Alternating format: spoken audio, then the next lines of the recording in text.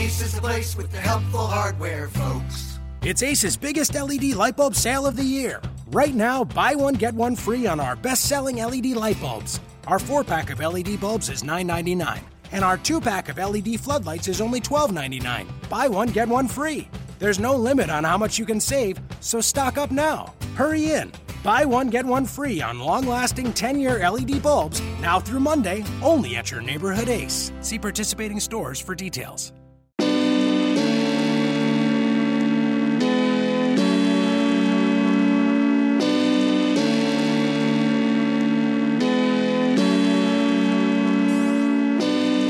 You are Locked On Trailblazers, your daily Portland Trailblazers podcast, part of the Locked On Podcast Network.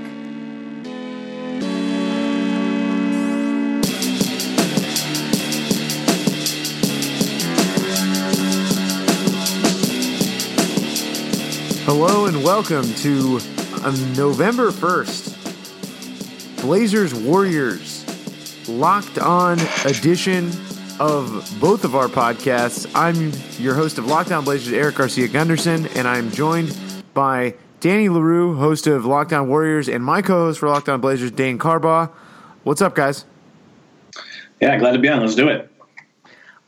Eric, I'm pretty sure that Warriors fans are going to want you to be scheduled every time the Warriors and Blazers play each other, because right now it's 2-0 for pretty strong performances by Golden State with a lot of shakiness in between. Yeah, it feels like the Blazers are almost like the stability that they just bring the stability to the Warriors, it seems like. Yeah, I mean, it was a lot of different things in this. And I mean, the Warriors, generally speaking, have struggled a little bit defensively, kind of to find their identity in the absence of, of Bogut and Festus Ezeli, current Blazer, but still out. And tonight was an indication that, yeah, they still do have something close to the fastball they had last year. And they absolutely didn't in the first half when Lillard was playing really well and everything like that. But the idea that the Warriors can still get stops and everything that comes with that later on, and as they did in particularly the third quarter, was notable in its own way. Yeah, I thought that the Warriors just really showed what they can be, and they got lots of great contributions tonight. Ian Clark, I think, is a guy who stood out to me. Ian Clark, who I once ran into at the Salt Lake City airport. Very nice guy. I don't know. Yeah, that's my Ian Clark story, by the way, that I told you guys about. But the Blazers themselves did not perform very well. The Warriors, Steph Curry, amazing in the third quarter. It seemed, obviously, that's kind of redundant to say Steph Curry and amazing in the same sentence, but he was. And, Blazers really took one on the chin tonight. Yeah, I think a big portion of what I really saw in the third quarter in terms of, I know that it's Steph Curry going up against them, but he really exposed a weakness on their interior defense, being able to, yes, he had a couple, he had 3 3-pointers, I think, directly in a row or something, but he also had those 2 drives where he ended up with and ones, a little up and under, using the basket to defend against the defender. And that just kind of shows against really elite teams, against really elite point guards like that, or elite dribblers, I should say, the Blazers are still going to suffer. And I think sort of going back to the Evan Turner thing is that the Blazers defense needs to be better, and they need Evan Turner to be better on defense on that wing to help dig down and slow some of those guys up.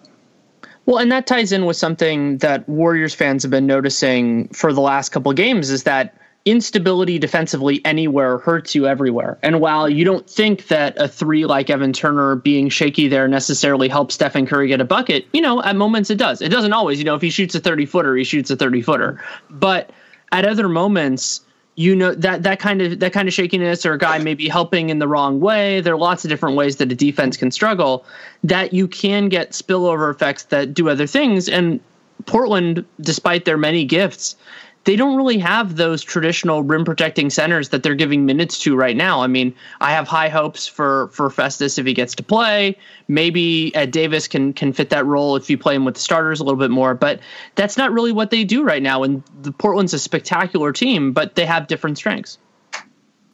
Yeah, they definitely just, I think to an extent as well, I thought that they were going to be ahead of the learning curve, and it seems like with Turner, they've really just hit another one. And they are still, I think, figuring themselves out on the bench, which I think last year was a major key to their run down the stretch. And I think right now one of their struggles is just finding consistent play that is not only productive for Evan Turner individually, but productive for the team as a whole.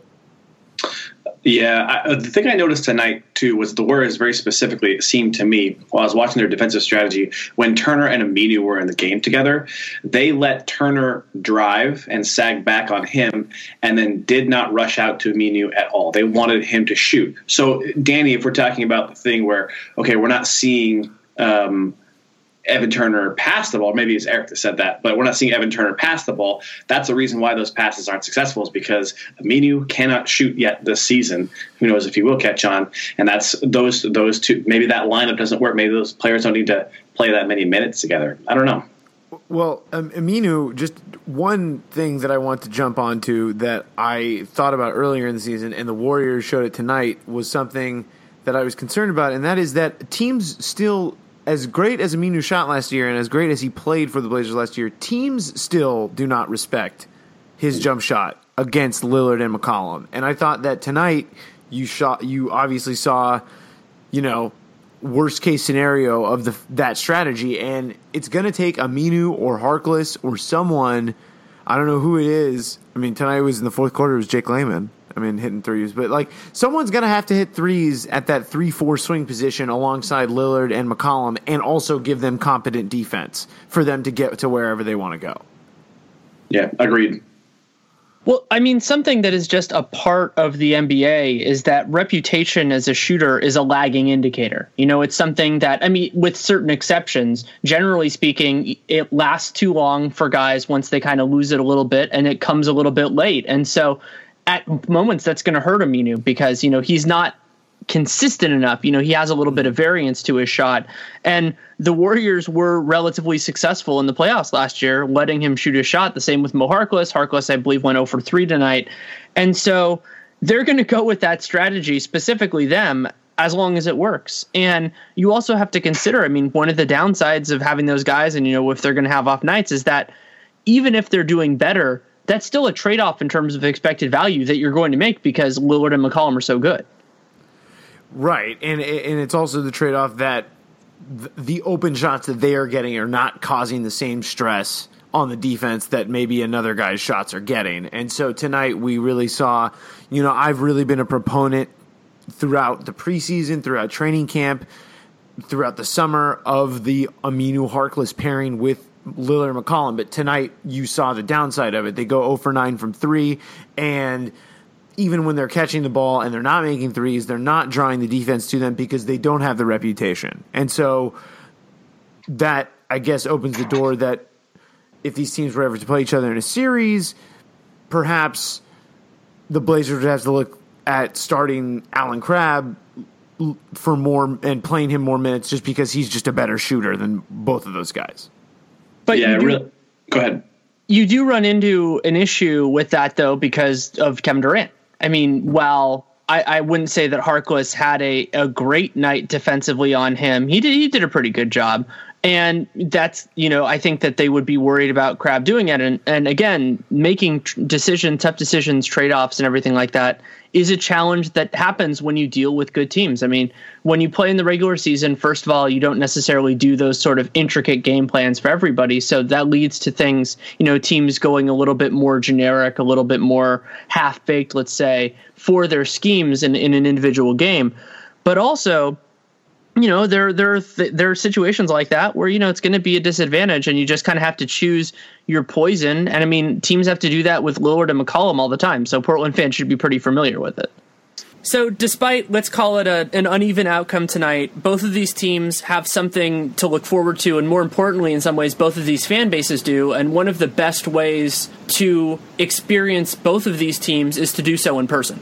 And the best way that you can do that is through SeatGeek, which is the best ticket app and the best website for buying tickets as a sports fan or a music fan, if that's your thing, this basketball season or football season, if you also want to go check out some football games. Yeah, that's a little bit more pertinent probably for my listeners than yours, but that's true. I mean, they could go up to Seattle for a Seahawks game. But yeah, SeatGeek is great because it has that versatility, and you can also get aspects like deal score, so you can also judge it for yourself, but if you want to use their judgment in terms of whether that seat at that price is a good way to spend your money. And, even though I was in the ticket business for years buying and selling tickets, I found that it was a great way of evaluating that myself. So I trusted their judgment more than I expected to, be considering my experience. And you can also set up price alerts. It's super convenient. You can set reminders so that SeatGeek lets you know when the price is going to change or when the price is changing for a specific game and whether they're going up or down. And then you can kind of make a judgment call then whether you want to buy those tickets then. And it gives you all the most info because it aggregates from all of the tickets websites. It's kind of like kayak.com, but for sports tickets. And while our discount that we'll talk about in a second is about buying tickets, it's also a good way to sell tickets, because when you think about the way that markets work, you want to have your tickets for sale in a place that people want to buy them, and where people should and are buying them is SeatGeek. Yeah, and the best part about SeatGeek is that our listeners get a $20 rebate with their first SeatGeek purchase. And you can do that by going and downloading the SeatGeek app, open the settings tab, and click add a promo code and type in promo code LO Blazers. Or if you want to support the show of the winning team, you can go to LO Warriors, whichever you prefer. Download the SeatGeek app and get your free rebate today. Yeah, I think that the biggest problem that Portland has is kind of the same one that they had last season. I think if you're looking at them from, another time zone or two time zones away, you're thinking that this team is going to shoot a bunch of threes, and that's correct. And they are going to shoot a bunch of threes, and they're going to shoot a bunch of threes against teams that aren't that good. And they're going to make a lot of threes, and then make a bunch of threes against teams that are pretty good. But if teams game plan specifically for them, or have something that's sort of akin to their poison pill, like the Warriors had tonight, they're going to be able to basically lock down and say, we're going to push Damian and CJ off the line, and we're going to let Mo Harkless, who, Mo Harkless and Aminu kind of have really odd, individually separate, but odd shooting strokes and setups to their shot. And while they've shown to be able to hit threes in the past, Harkless had one, above league average season in Orlando. Aminu obviously had last season here in Portland. Good teams are going to be able to, I think, push that. And that's the biggest weakness, because it shuts down everything you have with Mason Plumlee being in the starting lineup as a passer. Again, those passing lanes get clogged if people are collapsing on Lillard and CJ, and you don't care to go out to the arc to the other guys. And that's kind of the same thing we're seeing with Turner.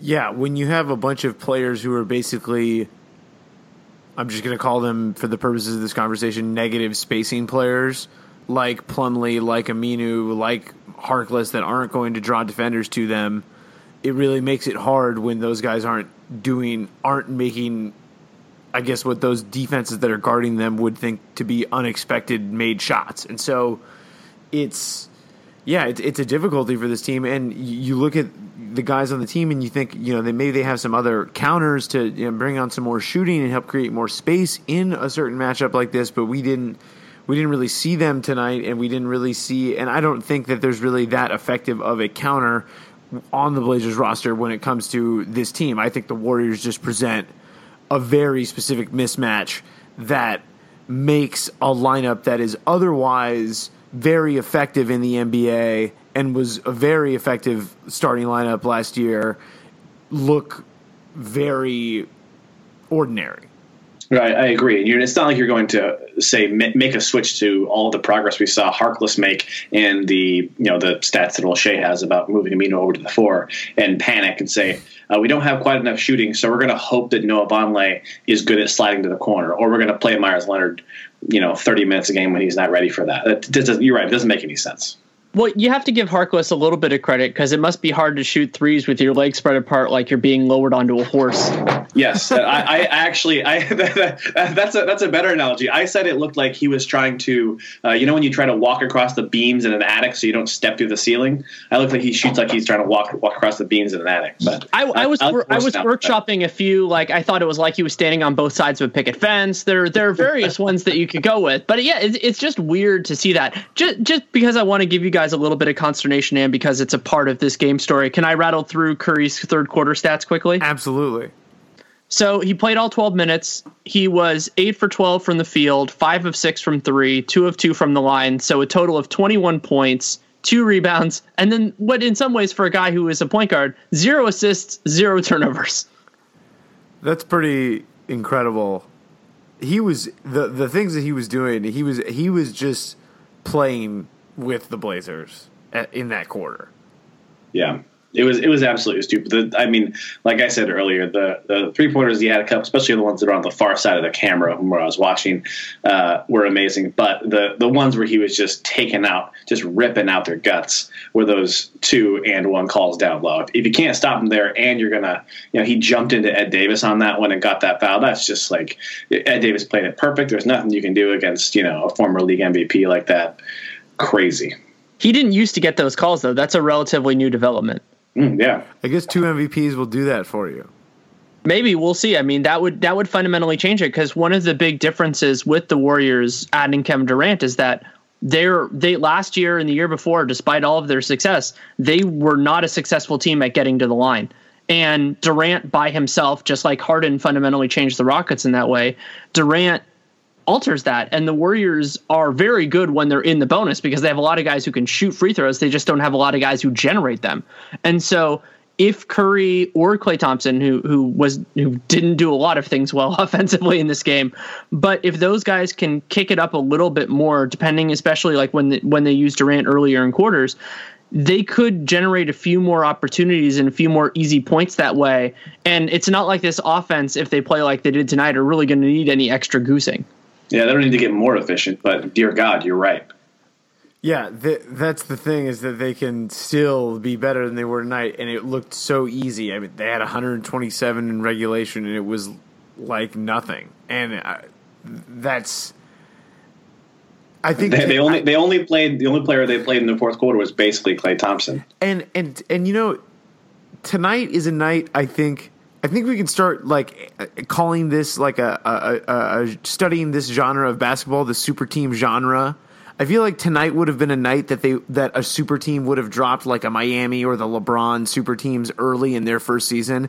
But I think tonight kind of showed also how these guys are not them and how just so seamless they can fit with one another and how it's really they lost their first game by 29, but it's really not going to be that hard to do this regularly. Portland is also a team that the Warriors get up for. They have a lot of respect for the Blazers. They had that tough series. I mean, you and I talked about it, I think, on The Athletic, about how that was one of the hardest fought 5-game series I can ever remember. And the Warriors guys don't forget that. They remember that. And also Portland had that huge game. I still think it's the best game they played in the regular season last year at the Moda Center, right after the All-Star game, blew them out. And for better or for worse, Golden State, to a man, they have really long memories. And so there was always that possibility. When my friend Andy Liu of Warriors World said before the game, the Warriors were either going to win this game by 20 or lose it by 20. And there was a very specific reason for that. And it's that usually when they get up for a game like that, they either blow the doors off the team or like what happened to the Spurs, where they do that and then they get deflated and then it just really gets out of hand. And so it ended up being the good side this time when it was the bad side on opening night. How much of that do you think is Draymond? About 50%, and then 50% is everyone else. But it is true with everybody. I mean, Steph, as much as he doesn't talk about it, he remembers everything like that. And I don't, there's this weird thing that I generally hate in sports and sports comedy and commentary of players, giving it their all for a specific game, considering they do that all the time. This isn't professional athletes getting paid millions of dollars aren't sitting there going, oh, I'm just going to give 75% every game. And then, oh, this guy said something mean about me, I'm going to go 100%. But you do see sometimes a little bit of extra juice in specific games. And it combined for Golden State in this one with them playing lackluster basketball the last 2 times out, and really the last 3 times out. But the Spurs game was an aberration for a lot of reasons. And usually the Warriors don't play 2 bad or 3 bad games in a row. And so I think they were a little bit mad about that. And so it all kind of tied together. And when they struggled early and stayed in it, I kind of had this thought in the back of my mind, like, this is really bad for Portland, because when the Warriors struggle and aren't out of it, that seems to energize them more. But when they kind of get dispirited, as happened in the Cleveland series a little bit, it happened at various other moments, they can struggle. But if they can stay in it, they're like, oh, well, this will turn around. And sure enough, it did. Yeah, and they were up at halftime by 6, and I was thinking, Damian was going as hard as he possibly could for those first 2 quarters, and then they ended up still down by 6. And I think Steph Curry definitely noticed that and came out with an absolute, stick up his butt about it, because that was the disappointing thing for Portland, obviously, is that you're already down by 6. You didn't need to have Steph Curry taking a look at Damian Lillard saying essentially, Damian Lillard really wants to win this game. I can see that. I know that he's going as hard as he can, and we're only up by 6. And no, we're gonna destroy him, and that's obviously what happened. Yeah, Lillard had a pretty great game tonight, at least from the field. 31 points, 8 of 19 shooting, 4 of 10 from 3, 11 of 13 from the line, 2 assists. But I think he would have been helped a lot more if some of his teammates had he would have had more assists, I think, if his teammates had maybe knocked down a lot more of those passes out of pick and rolls when the Warriors were kind of trying to shut down those lanes.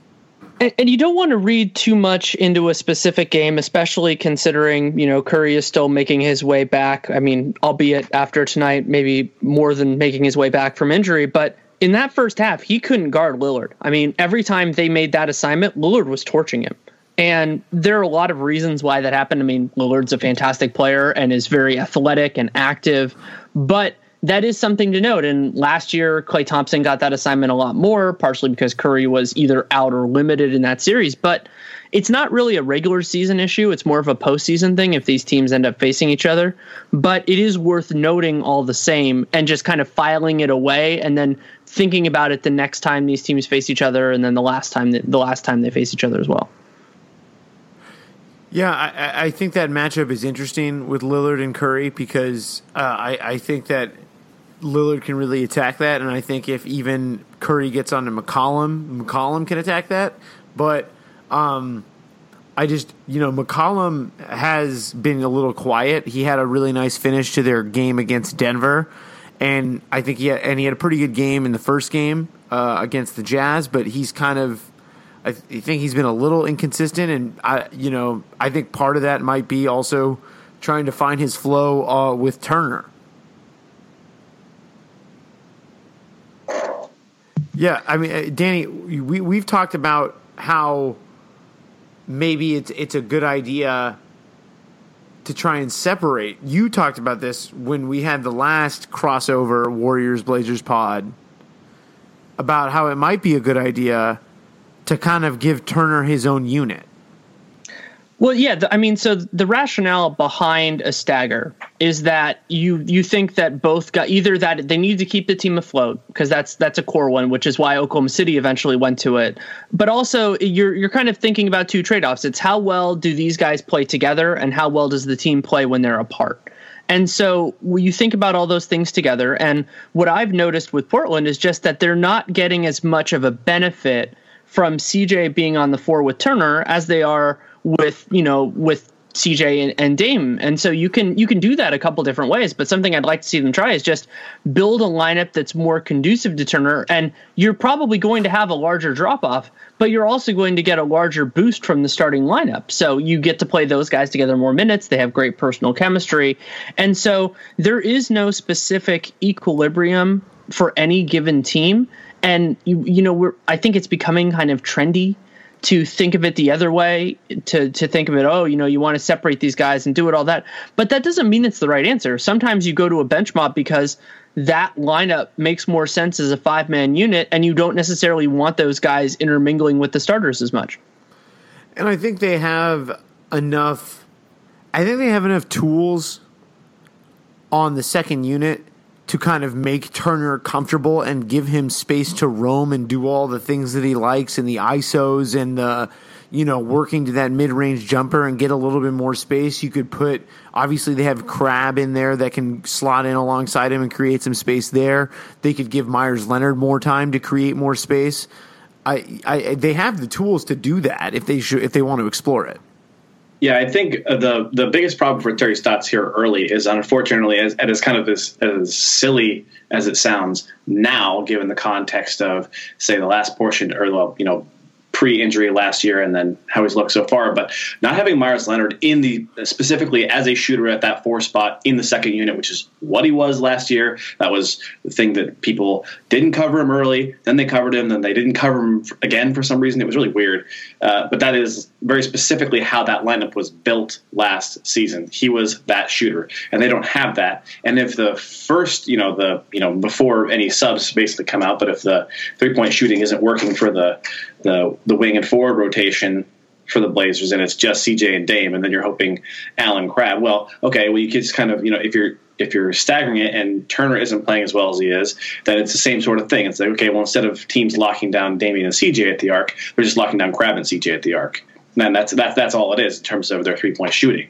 So as much as it kind of seems ridiculous to say it, not having Leonard in there to be able to shoot as the other shooter on that, to have 3 shooters on the second unit, and possibly again stagger in on the first unit, or make that first unit a little harder to swallow for some teams, is really hurting the Blazers at this point in time. But he's not fully healthy yet and not ready to go, so we'll see.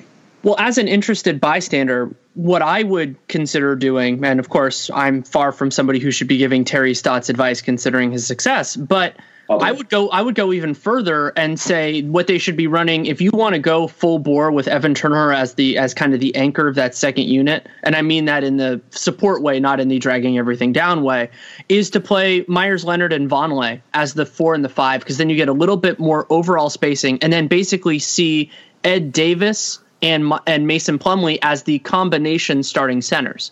So you go in a little bit of a different direction with it.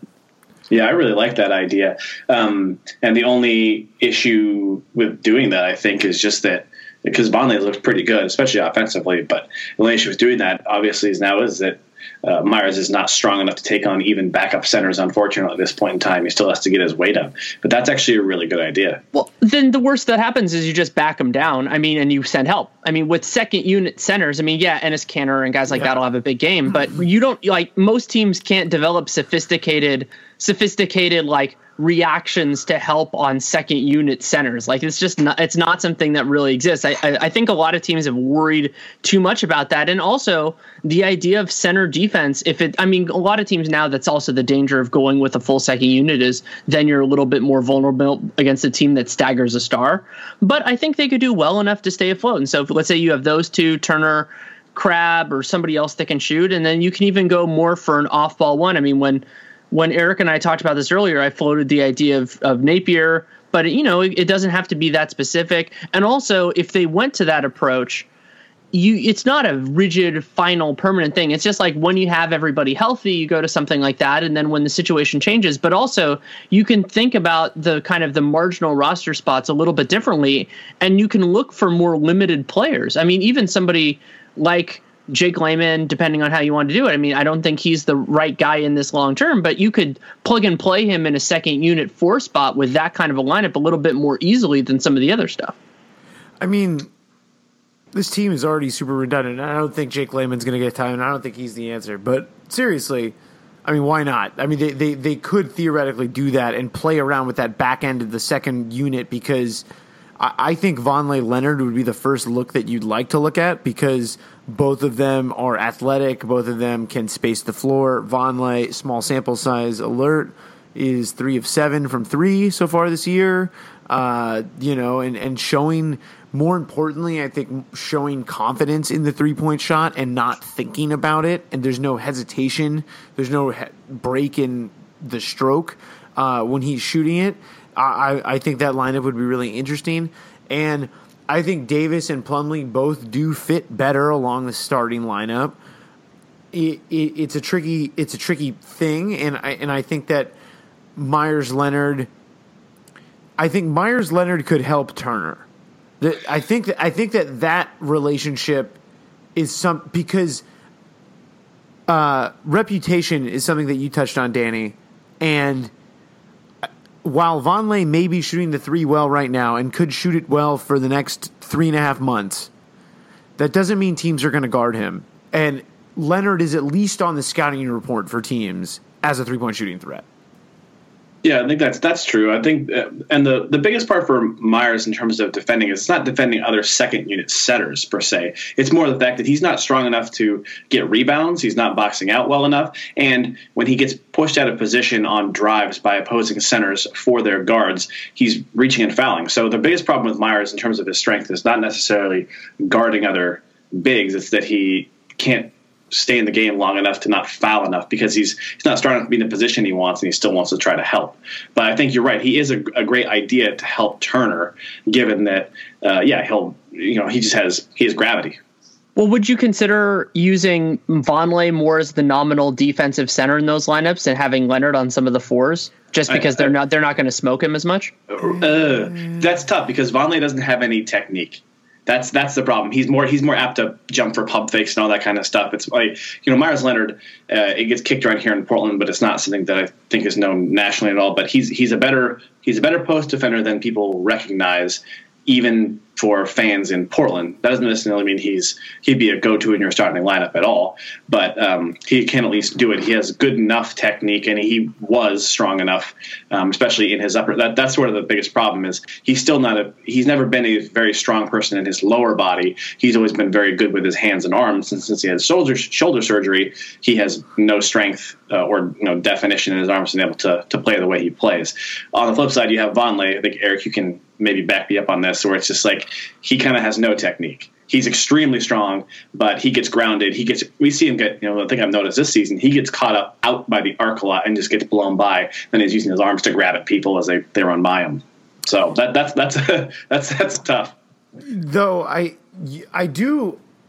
am intrigued by the idea of Vonleh as a center, not to get too far down, but in certain situations, it could be interesting to say you take out Harkless or Aminu early and you slot them back into 4 at some point, and then you have Vonleh, Turner, Crabbe, CJ, and Ed Davis, or not Ed Davis, but, CJ or Napier or another guard in there, and you could do some kind of stretchy lineup that still doesn't compromise you as much defensively, especially while Leonard is still getting back into the shape that he needs to be in.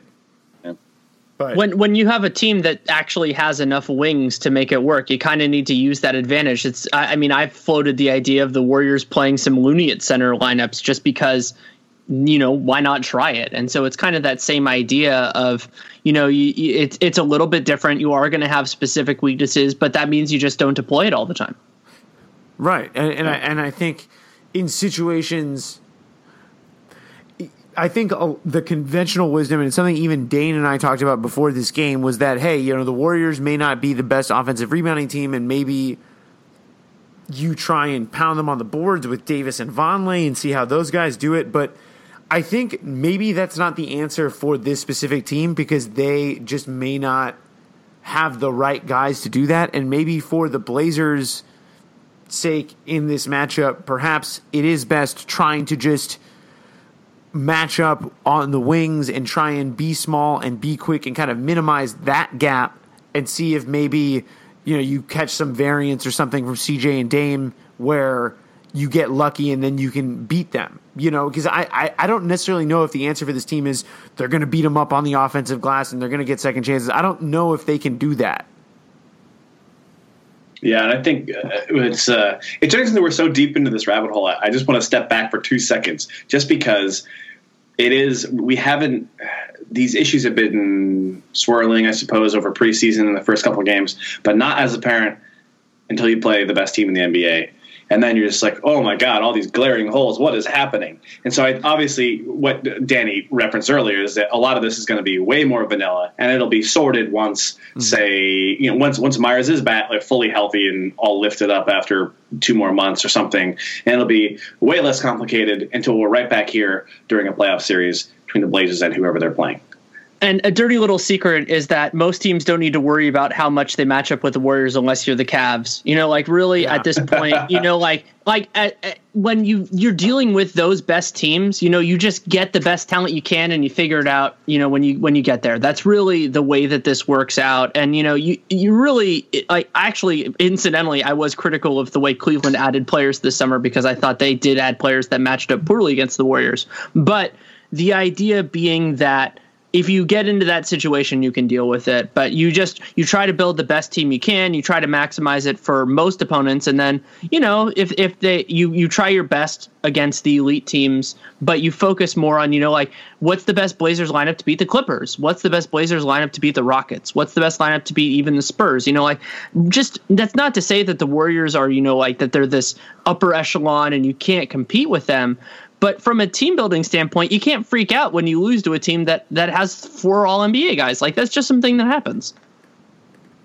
Trust the process. That's actually, see, they say that in Philadelphia, but we really are doing that. Portland is definitely trusting the process with Neil O'Shea for sure. Well, and Evan Turner is a huge example of that. It's a lot easier when you turn it around in less than a year. That there isn't a whole lot of trusting the process you need to do when you turn a playoff team into a playoff team.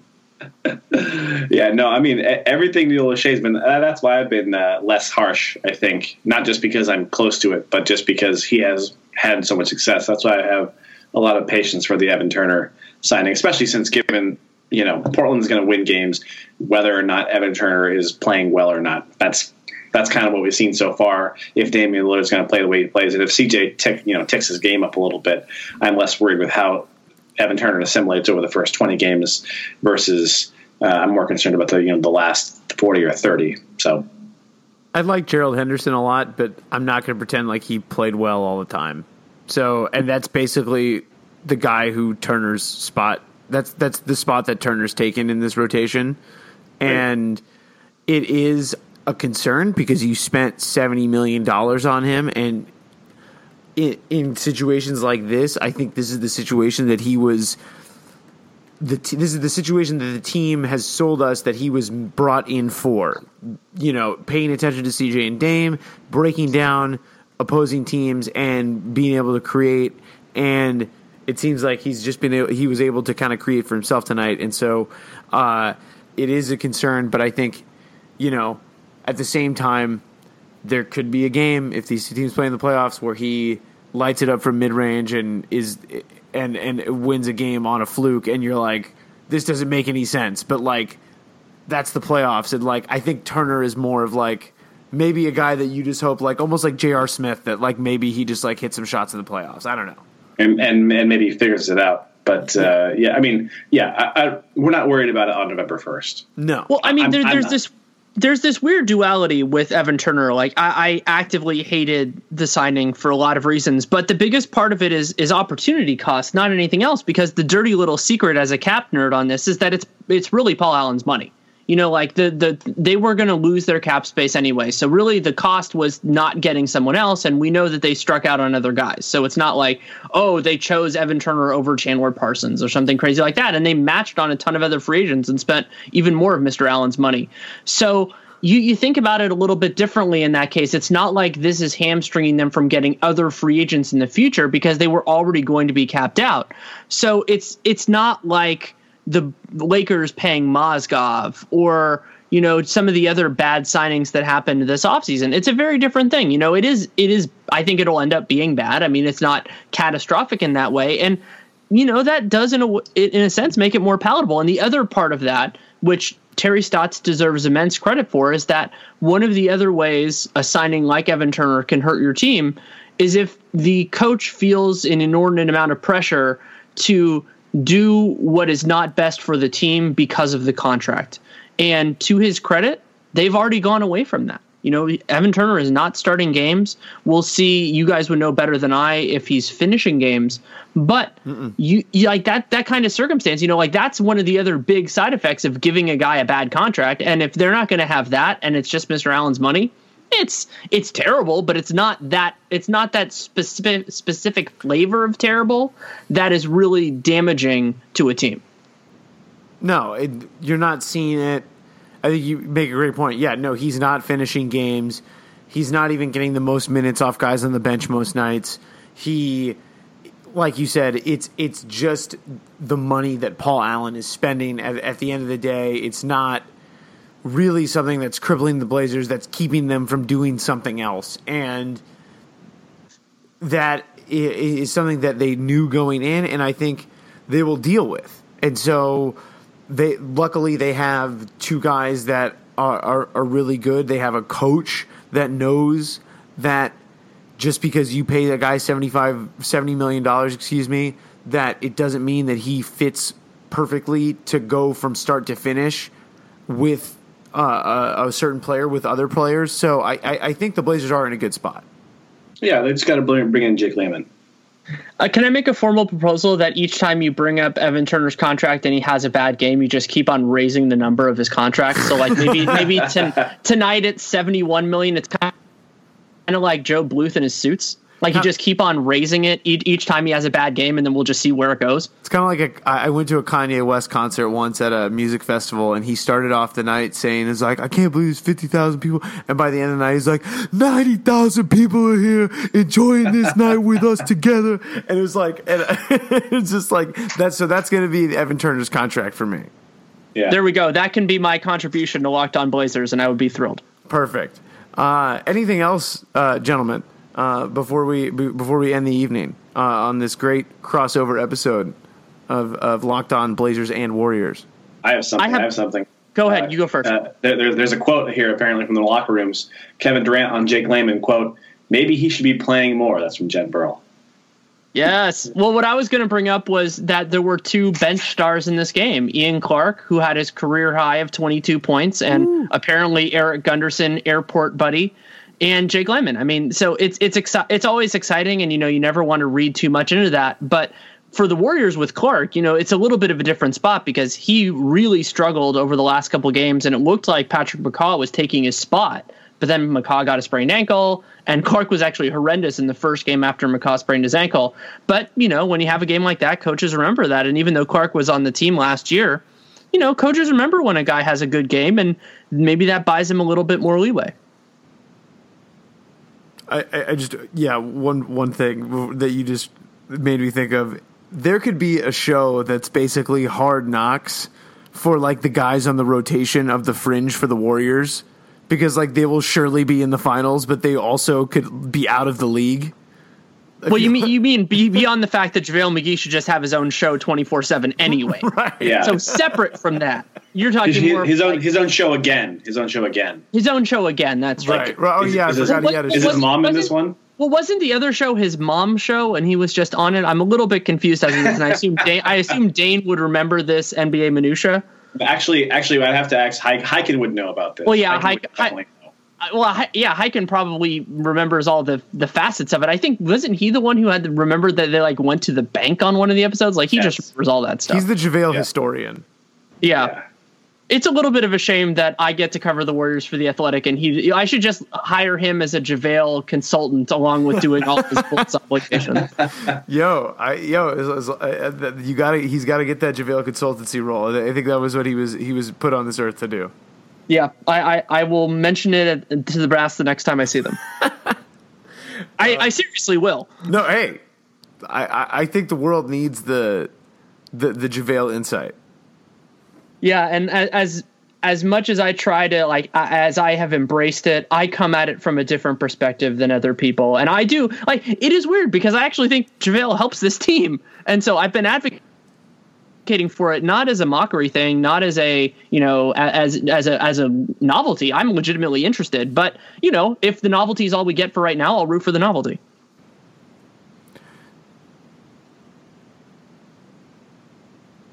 All right. That'll do it for this joint episode of Locked On Warriors and Locked On Blazers. Subscribe to both podcasts on iTunes or Stitcher or Audio Boom or TuneIn or Google Play or wherever you can get a podcast, and leave us a 5-star review because we know you want to.